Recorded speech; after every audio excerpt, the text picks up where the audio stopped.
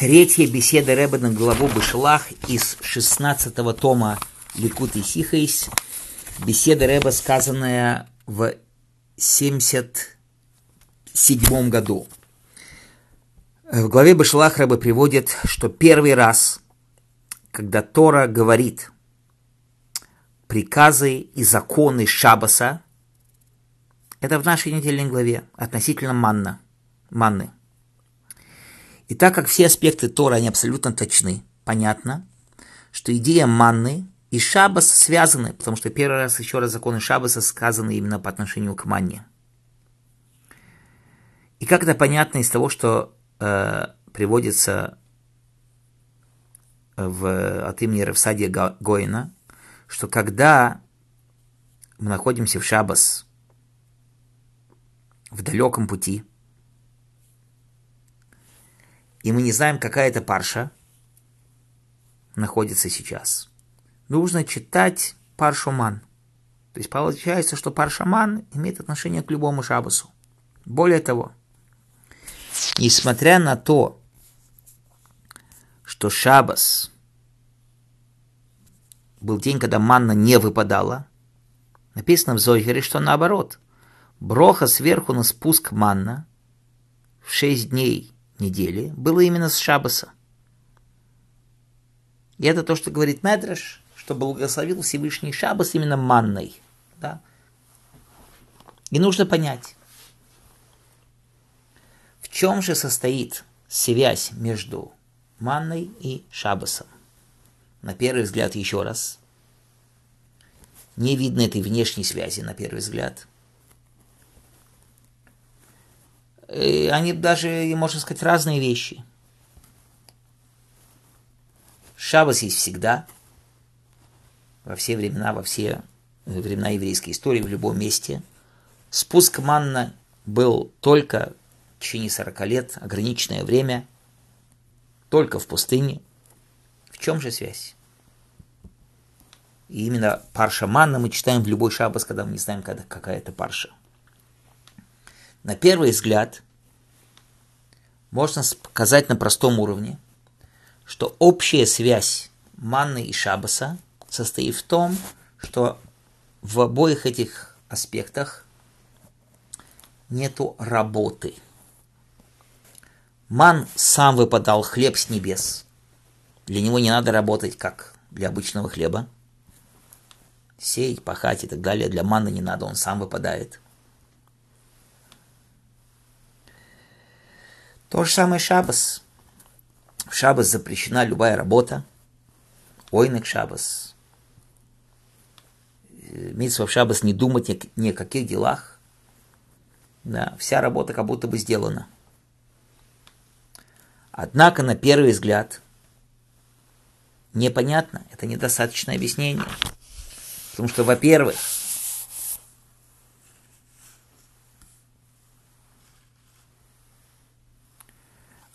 ман, да, имеет определенные работы. Цадиким, у них был хлеб. У средних были такие пироги. Грешники вообще должны были его готовить. Цадиким выпадал хлеб прямо к ним ко входу, а грешники должны были выходить и собирать и так далее. В шаббат у всех работа сделана. И с другой стороны, то, что в шаббат нельзя работать, берет все виды работы. Но ман, окей, да, нет утруждения, но это не то, что работа запрещена. То есть мы должны найти какую-то более глубокую связь манны и шаббата.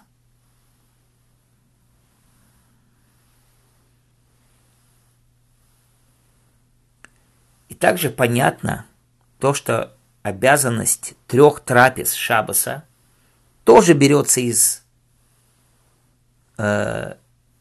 манны. Про ман сказано и сказал: Мойша, кушайте его сегодня, потому что шаббат сегодня вам, и сегодня он не будет выпадать. Из того, что написано 3 раза, мы учим 3 сюды шаббата.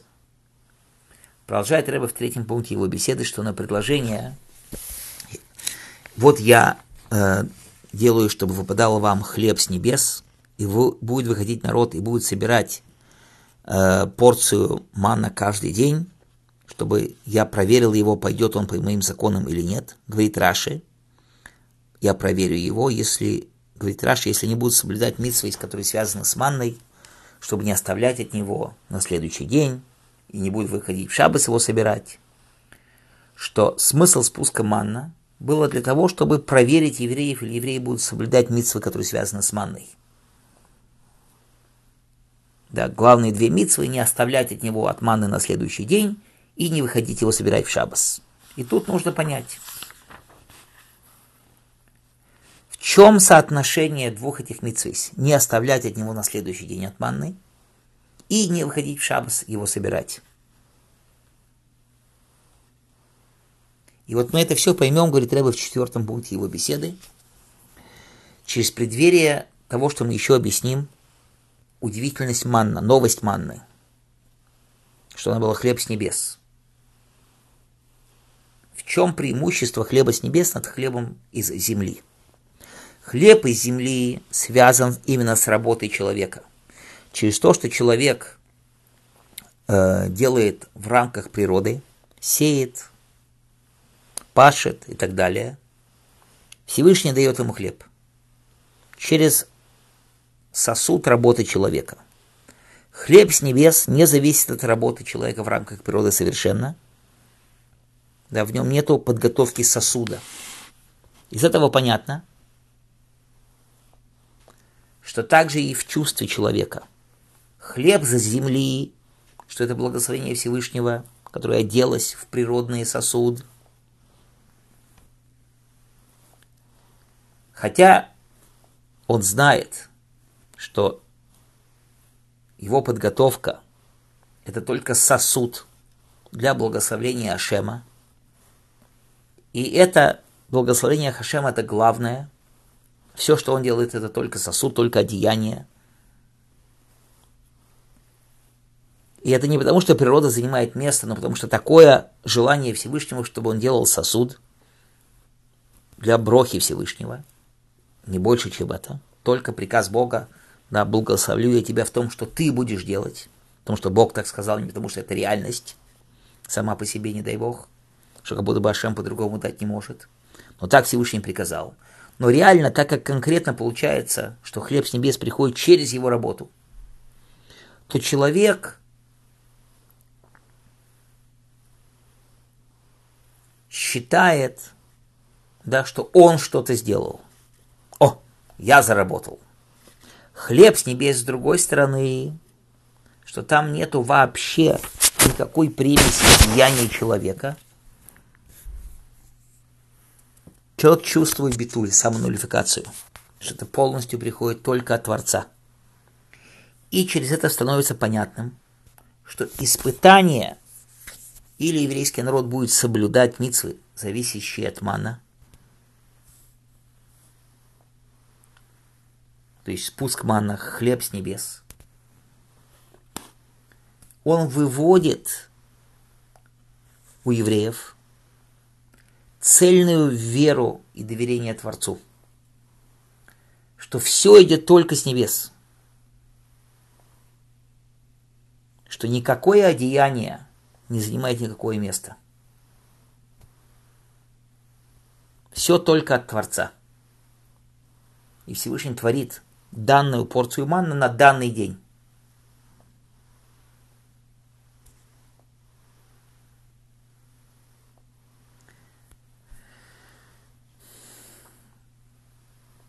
То есть у человека не может быть никакого места, что он сам что-то делает. Как написано в Медреше Танхума, выпадала манна каждый день. Что тот, кто творит каждый день, он творит парносу человеку каждый день. Отсюда учит Rabbi Лезер Амудой, что любой, у которого есть то, что кушать на сегодня, и говорит, что буду я кушать завтра, то он мехусар эмуна, он не доверяет Всевышнему. Всевышний творит манну каждый день. Не беспокойся о завтра. И эта идея манны, в этом ее преимущество над хлебом. Продолжает Ребе в 5 пункте его беседы, что хотя хлеб с небес, его главная идея, что он не зависит от работы человека, что поэтому спуск манны был вместе со спуском росы, что роса не прекращается, тоже не зависит от работы человека. Однако мы находим, что манна была связана с каким-то утруждением человека. Как сказали мы выше, он должен был, по крайней мере, его выйти и собрать, или даже приготовить. Более того, как мы сказали, разница между подготовкой манна была зависит от цадиким, бейноним и решоим, да, от того, насколько человек праведный, была разница в его подготовке. Получается, что все-таки в мане есть разница от того, кто его принимает.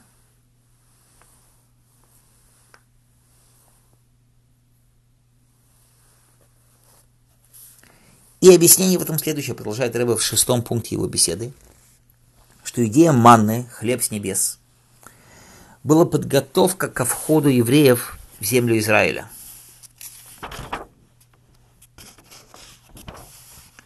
Что там будет как раз уже необходимо прибывать хлеб из земли.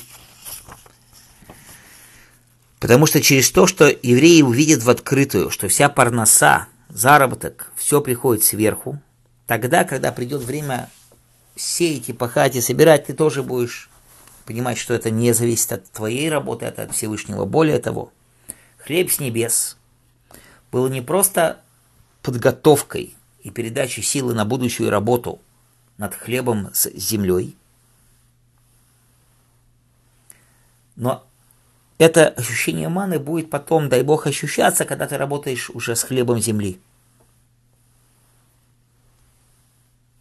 Что когда ты работаешь с хлебом земли, ты понимаешь, что все происходит только сверху. И это полное доверие Всевышнему. Что человек не зациклится на рамках природы, а будет помнить, что хотя ему и приказано работать с природой, и да, он должен делать сосуд в рамках природы, но хлеб все равно приходит и продолжает приходить именно с небес. Благословление Всевышнего.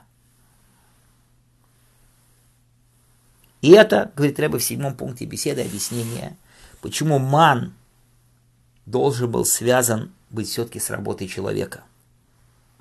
Хлеб с небес, если бы не был он связан с работой человека, тогда из этого невозможно было бы выучить и взять урок на будущую работу с землей. Нет, хлеб выпадает с неба, хлеб с небес, манна, но все-таки связано с работой человека. Это дает урок, силу на будущее, когда полностью парноса будет поставлена все-таки в зависимости от того, что да, человек должен делать сосуд в рамках природы, и человек обязан сделать сосуд в рамках природы для того, чтобы получить хлеб, он все равно будет помнить, что хлеб идет с небес, а он делает только сосуд для этого хлеба. И теперь мы также поймем, говорит Ребе во 8 пункте его беседы, да, на основе того, что мы объяснили, что другими словами мы понимаем, даже делая хлеб из земли, добывая хлеб из земли, мы понимаем, что на внутреннем уровне хлеб с земли – это тот же самый продолжение того же хлеба с небес. Мы поймем удивительную вещь, которую мы находим в Беркат Амазон, Биркас Амозон. Первая броха, Азон Азоилом Кулы Бытувой, Моше Рабейну установил, когда спустился ман. Вторая броха, на землю установил Йошуа, когда вошли в землю Израиля. На первый взгляд вопрос. Биркас Амозон – это возблагодарить Всевышнего за хлеб, который он нам дает сейчас. Если так, то почему в Беркат Амазон, о котором мы говорим сейчас, у нас все еще есть броха Моше Рабейну, которая была за хлеб с небес?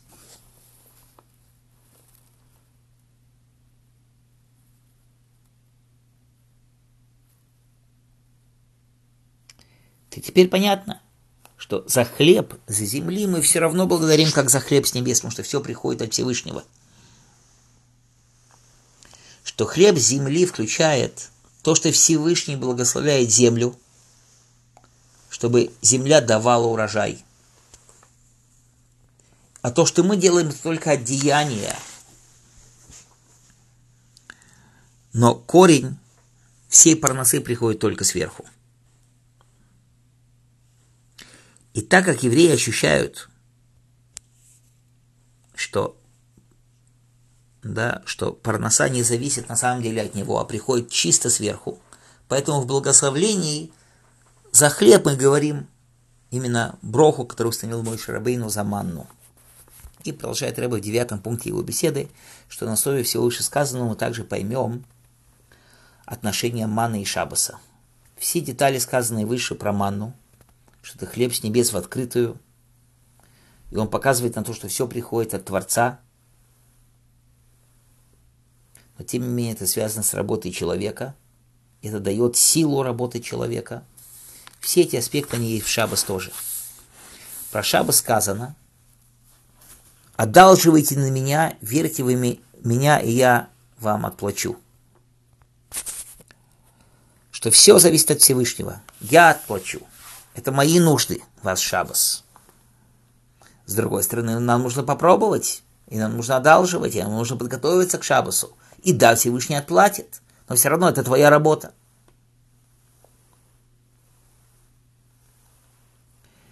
И величие шаббаса тогда, когда мы работаем в 6 дней творения, мы готовимся к шаббасу. Тот, кто не работал и не готовился к шаббасу, у него не будет что кушать в шаббас.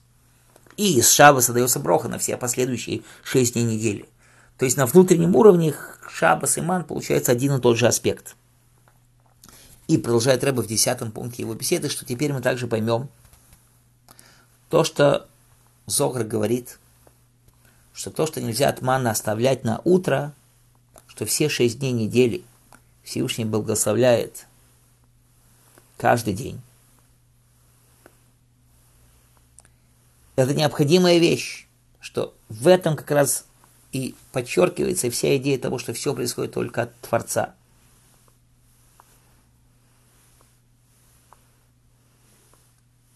Что все влияния должны быть от Всевышнего, и нужно полагаться на Творца.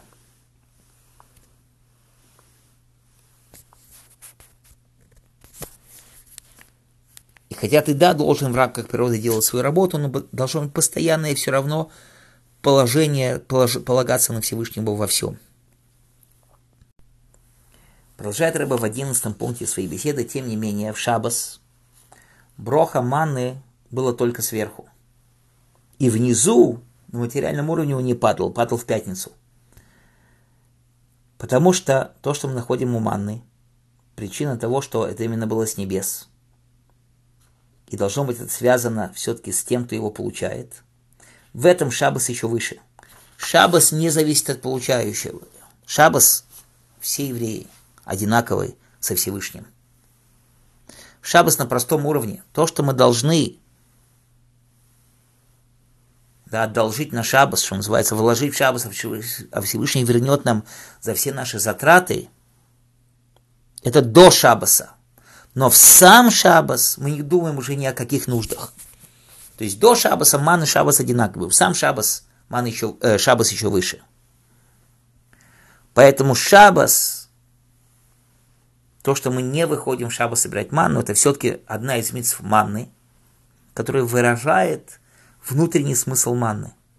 То, что в шаббас, также и здесь внизу светит вот это бесконечное спокойствие Творца на высшем уровне, где Всевышний выше любых изменений.